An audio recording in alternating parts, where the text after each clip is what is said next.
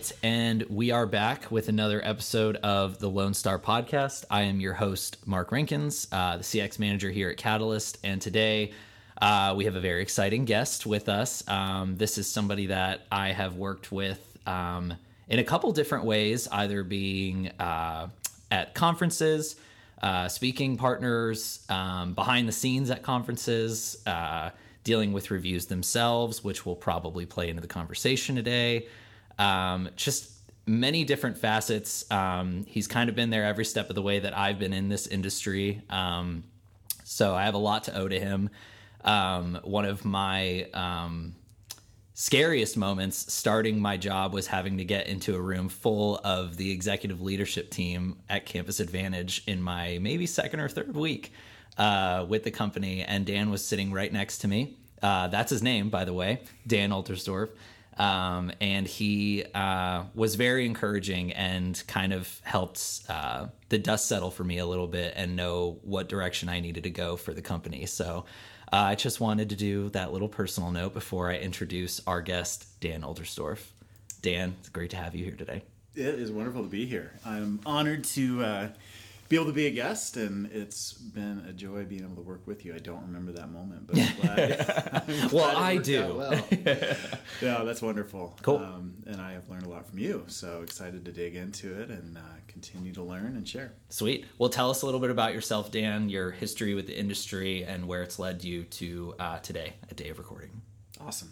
My current role is as Chief People Officer with Campus Advantage. So within that role, oversee kind of our customer experience, our learning and development, and HR. So everything people. Everything people. I like to say. I've been in student housing since 1998. 1998. In a while. Wow. Started out as an RA. I kind of joke that I'm just still an RA. With a different job title. Just with a lot more people. Yeah. Right? Yeah, like instead that's of true. 30 residents on a floor, I've got 20,000 and about 500 employees and a lot that goes along with it. But in that time, I've moved through a lot of different roles, and I've been with Campus Advantage for 19 years. Mm-hmm. So 18 years. Man, that's a long time. And you still enjoy it? Still absolutely love it? love it. Absolutely. Very cool. So I'm going to ask you a new question that I hadn't asked the other people that we have, but just right out the gate, what's your relationship to reviews like? Because obviously you see them in work a lot, but like outside of just a professional stance, like personally, what's your relationship to reviews like? What have you used them for, or do you even care about them? Like when you're looking at products or hotels, whatever it may be. Oh, I use them all the time. Okay. All the time. Cool. I look at them, I research them, and I leave them. Ooh, okay. So good. I think Love that. because of the fact that I'm so aware of reviews, I am very, very quick to leave, especially positive reviews. Love that. So Love if I that have energy. a good experience, like I jump on it. Just Yeah. because I see so often the opposite. And you're like, for every one good review, there's probably a whole bunch of people that never said anything. Right. So I try to be that person. That's good. Hopefully I get some good review karma points. No, yeah, I love that because I think we end up getting into that towards the end of the podcast, but it's always good to know, like, I typically, we have to do some prep to get you on mic to do this and everything. And like knowing who I'm asking and like what the review is going to be about and everything like that. It's all about what you're bringing to the conversation every time we do one of these. And I think with any situation, it's like, well, do you in your own personal life care about like the feedback people are leaving? Does it factor into a decision you make? Does it mean anything to you? So it's good to know that you're an active player in reputation in general, and not just professionally. I love that. So you ready to get right into it? Let's do it. All right. So this segment that we're going to get into is called Review the Review. So this is going to be our deep dive into the review itself. Review. So the review we're going to talk through is the following. Here we go. They accepted our signatures. We hired movers, purchased furniture, then they rented the apartment out from under us to someone else. Ooh. Total unprofessionalism, all caps, avoid this complex. So, right out the gate, you read in that, Just what's your thoughts? I feel for them. Yeah. Right? I mean, if that's the situation, yeah. that absolutely stinks. Yeah. You know, and I remember something that you shared a long time ago that has stuck with me about Oh, so you do remember stuff from a long time ago. I do. I didn't remember that boardroom meeting, but I remember you saying that reviews give people a megaphone. Mm-hmm. People want a voice, and they're going to use their voice in whatever way they can. And if they haven't found a way, I'm not saying it as articulately as you did, but if they don't, if you are though. If you haven't given them a way to communicate, they're going to find a way. Right. And their way, their megaphone, their voice, because you haven't given it to them in another way, ends up being a review. In this one, I think, God, like something happened. Yeah. They feel like they have no other option but to jump on and leave that review. Yeah. It's like the reason there's a couple reasons I chose this, but the I guess like the absolute like boiled down to the like nitty gritty of what went wrong is what's I guess what hurts so much about this, because it's like that it's they did this, we did this, they did this, and we were left with this. Right. It's like a 1, 2, 3, 4 punch, and it just seems like because you see the rating before you read the review, right? It's a 1 star, and you're seeing they accepted our signatures, we hired movers, purchased furniture, and it's like your heart and your gut is waiting for the fall. Like what actually happened to them, and then when you see like it's just the thing that ends up stinging the most is like total unprofessionalism, because it's like, I mean, these units move, right? Like every leasing manager, every CA, whatever your role is basically innately taught you need to make sure that people understand that what is available at this minute is not going to be available in the next hour, in the next day, in the next week. And regardless of that, people still get affected by the outcome of like, well, when we told you to sign, you didn't, and this and this and this. But like on the outside looking in, it just feels like as the customer or as the prospect, like, well, you took this from me. Like I was going to take that and you took it from me. And it stings, right? Yeah. And I know when I read something like that, or I often will get emails, and that I know nothing about the situation. Yeah. Right. Like in this situation, I'm sure there's probably a lot more to it. Right. Maybe something there they didn't sign in time. Who knows? Right. But if it is what they stated, which I think you have to start assuming it is. Sure. We messed up with the most fundamental aspect of what we do, which is giving people shelter. Right. Oh man. Yeah. Boiling it down. Yeah. And so if that's the case, then we need to start there and find out what happened. That's what comes to mind for me. That's good. And like that kind of bleeds into what we talk about in the next segment, which is takeaways and drawbacks. So like we want to discuss like what a review like this means for our communities, like on the positive and negative fronts. Cause like sometimes it's like, is there even a solution to the problem that we're talking to?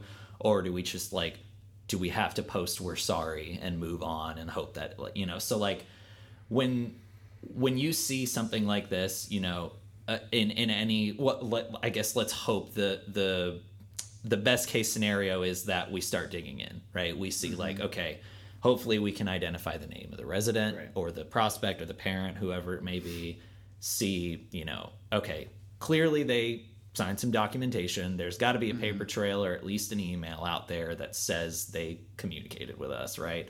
And then this situation itself should be somewhat familiar to somebody on site if we can't, like if their name's like Black & Decker 400 or something, like we can't find them, but like maybe the situation speaks to it a little bit more. That's the part that I always feel starts to make the folks on site reconsider a little bit more about like what the scenario or the situation was too, because then it's like they're kind of in it, and then when we see the review are on the outside looking in, it's kind of like an omniscient thing because we don't know anything about the general manager or the CA who talked to them, and it's completely unknown to us. So like when you come at a situation like that, because I imagine in HR, like we've connected on reviews in the past, you know, what's that like the most illuminating part of that for you, and like what are you trying to get to the heart of when you're reaching out, when you're trying to dig into those reviews? A couple things come to mind. One is, what are the facts? Like, let's just find out what happened, right. And then find out if, well, three things. So what happened? Let's determine the facts. Second, can we do something about it? Yeah. What can we do to fix it? And then third, does this offer an opportunity for us to change something? Yeah. Like, is this a bellwether of a problem that we have in communicating about timing of leases? And, you know, because I think that's where we can grow from these. Yeah. If we messed up, let's figure out how we can not just fix this one, but keep it from happening again. Yeah, that's good. And it's like, we like look at the Google reviews and see like they've got like 18 5-star, 4-star reviews, and then this one, you know, is it like, is this like it's, you know, a blip in the radar per se, or is there like 2 or 3 more reviews, maybe 5 months ago, maybe 8 months ago, where it's like, okay, so they did this more than once, you know, so it's like dialing in to identify the problem. And the other thing, and I don't know if this is as relevant, but for me, I am coming in from the outside, just like as a, you know, you're coming in not knowing everything. I really have learned to be careful with my approach, to not put people on the defensive, to help them understand, listen, I've got your back. Like, I know that I'm seeing one sentence here of something that may have taken you hours, days, or weeks to work through. Blood, sweat, you're seeing tears. A tweet, essentially. I just saw one statement, and please know that I know that's all I know. Right. It oh my gosh, it's like don't trust the clickbait article headline, you know? Like, it's because that's a lot of the times, you know, people want to make sure that their words have that like gusto and emotion attached to it. And if all we're doing is reading that and going to the GM and being like, what did you do? You know, like justice, you know, it's totally like totally demoralizing. Yeah. And I love that approach, because, you know, we're all trying to figure out what happened and how we can do it better. You know, perhaps the situation ran the wrong way because of a mistake or because of miscommunication. And it's like, can we identify that and make it right? Or do we need to like suck it up, apologize, and like explain to them how we faulted and what we're going to do better next time? So speaking of what we're going to do better next time, we're going to take a little break and then move into the starry-eyed scenarios of the review.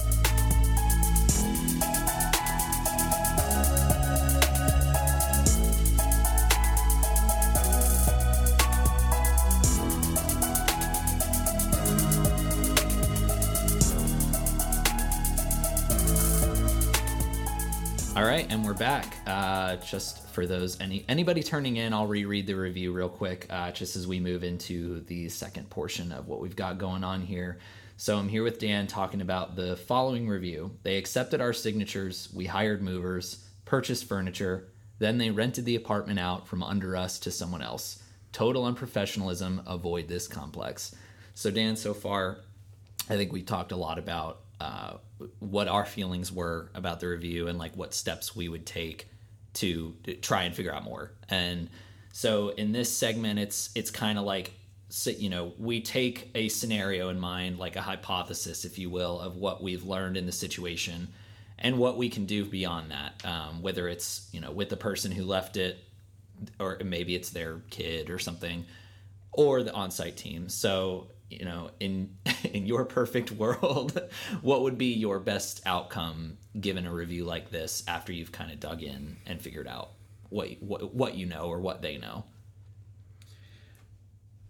It's hard to know. I mean, I'm going to throw in some hypotheticals here because I don't know all of the background. Right. But I think that one of the ideal outcomes, which honestly I'm not optimistic about in this case, is that we fix the problem. Right. That they have hired movers, they want to move in, they want a place to stay, and clearly something happened. And so I'm hoping, and my priority is going to be like, is there another space for this person? Right. Because it sounds like there was a mix-up. So in an ideal world, we move them in. They have an amazing experience despite a bumpy start, but it doesn't really sound like I don't feel optimistic based on what I'm reading. Yeah. So I want to, take care of them. But where I see opportunity here is, as I mentioned earlier, identifying where we've got a gap. Because if that happened, or if there was a perception that happened, that I signed, and you didn't live up to your part of that, then we have to fix something. Yeah. We either need to fix it where they know that it wasn't finalized, which I'm guessing is maybe the case. Sure. If they showed up and their room wasn't ready, then some box didn't get checked, whether it was on them or on us. And we need to identify what that is and just tighten it up so it never happens again. And so that's not a super sexy solution that... but that's really, really important because we're doing that 20,000 times. Yeah. And so if we had a hole in that process, maybe this finds a fix for that hole so that this doesn't happen to someone else. I kind of just thought a little bit big-brained about this for a second and was like, what if this was like something that our teams empowered, like their CAs and leasing agents and leasing managers to use as a way to kind of illustrate the importance of locking in a deal when you want it, and it sounds grimy a little bit because it's like, oh, this is just a sales tactic. Like, you're just showing me this upset person who like didn't get their unit because you want me to like pay the, deposit or whatever today. But in the frame of things, there's bound to be something that we didn't do correctly every so often. But in this scenario, if it's as perfect as we say, where it's just like it was a lack of timing on somebody's part, they didn't finish their paperwork, and that meant the room got sold off. Like, is this something that we use as an example for, like, Joe Hill comes in to want to lease at a property near Kentucky University or whatever, and it's like, well, I'm showing you this room, you seem to really like it, it's got all the fixins for you, and it's close to where you want to live or, go to school. And there's one left and you're looking at it. And what do you want to do? I know you said you're shopping around today, but the reality of the situation is if I try to tell you right now, like, this room will be available for you today, like, I can't tell you the same thing tomorrow. And here is a perfect example of that. Is that, like, in your perspective, something that we should be doing or, like illustrating to prospects when they enter the door? I think it is a great training tool. Yeah. Like, I think this is a great example of why we want to ensure people take every step in the process. I don't know that I would train someone to use that as a part of their pitch. Yeah. But if they know that in their mind and it's a legitimate story, which it is, and it's a reason for them to share some sincere urgency, then that's great. Yeah. So I think I love that because it's a real life situation. If we know that this was a delay on their part and we use this in a training with our teams, right. Like, this is why, like, we're not just saying there's only one left. Right. You're going to drive off the lot today with this car. Like, no, this is how it works. Yeah. And then they can sincerely do that. It's not an act. So I think that's a great thought. Cool. Well, we won't go into the nitty-gritty of the situation beyond what we know right here because, this could be any property. It could be one we've worked with. It could be one that somebody listening has worked with.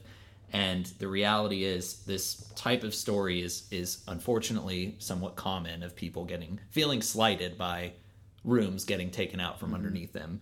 And whether it's timing, whether it's miscommunication, whether it's a lack of process that, we have to identify internally, like, something factors in there, and digging in, finding it out is the best thing we can do. And then responding appropriately, whether it's an apology or whether it's, we, see this situation differently, whatever it is, like, we want to make sure that response is composed of all of what we can know about the situation. Right. Because clearly, like you said, I think they're done. I don't know. I don't know how we win this one back, but it's never not possible. But sometimes it's the emotionality of the review seems like I think they close the door on us. So let's do our last segment. Let's have a little fun. So we end every podcast episode with our guest's last 5-star experience. So what we try to do here is bring a little bit more positivity into it because, we're talking about a lot of negative stuff the whole 20 minutes we've been doing this. So just out the gate, I know you live in Colorado, so maybe it was the flight here. Maybe it's somewhere you've stayed. I know you travel a lot too. What's the last 5-star experience you've had? The one that I thought of was or more than one. Sorry, if you have more than one. Like I said, I leave lots of 5-star reviews, but the one that really sticks out to me and I think is relevant here was a recent family vacation. Okay, and cool. It was a review that turned from 1 to 5, and it involved initiative by one employee. Okay, in I love a big this company. So this was a vacation rental with Vacasa. Okay. And my 7-year-old left Georgie, her stuffed leopard, at this place. And we had already flown home. Yeah. So we're like, oh my God. I mean, this is a big deal. Yeah. And so we reach out to Vacasa and are told that there is a $75 fee, $50 or $75 fee, to go back and look. Okay. Like for them, just in the room where it was. Just to go have someone with their management company who's on site and local. Yikes. Just go check the house to see to if use their eyes. And then if we find it, then we'll ship it to you. Then we'll pay. We'll charge you more. Send you an invoice and everything. And so, okay. My wife was not happy with that and immediately took to their Facebook page, messaged them, didn't go straight for the review. So it never was a 1-star, but it would have been.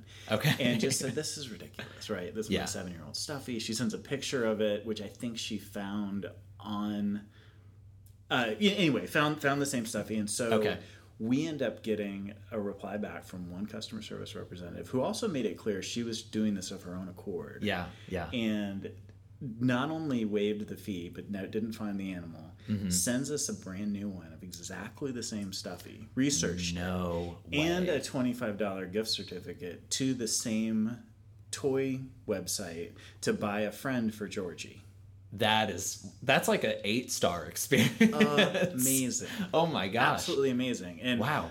I don't know whether... again, if it seems like it was just this one person's initiative who chose to take something that was probably not a great policy that their company had. She had the autonomy or took the initiative to just go fix it and go way above and beyond. So Georgie is alive and well, newly fluffy. Got his fluff back. How Fluffy got her fluff back. Exactly. Oh my gosh. Just before we close, this story of mine is way too similar to what you just talked about. I don't know if your children had anything to do with Flat Stanley growing up, but it was a book that you had to read, and we all made our own Flat Stanleys. This was probably like 6th grade maybe. And we just made them out of felt. We had to carry them around and take pictures with them as part of like a school project. And I left mine in the Bass Pro Shops in Orlando and drove back and freaked out because, my 6th grade brain is I failed, I'm going to get kicked out of school for this. And we called them.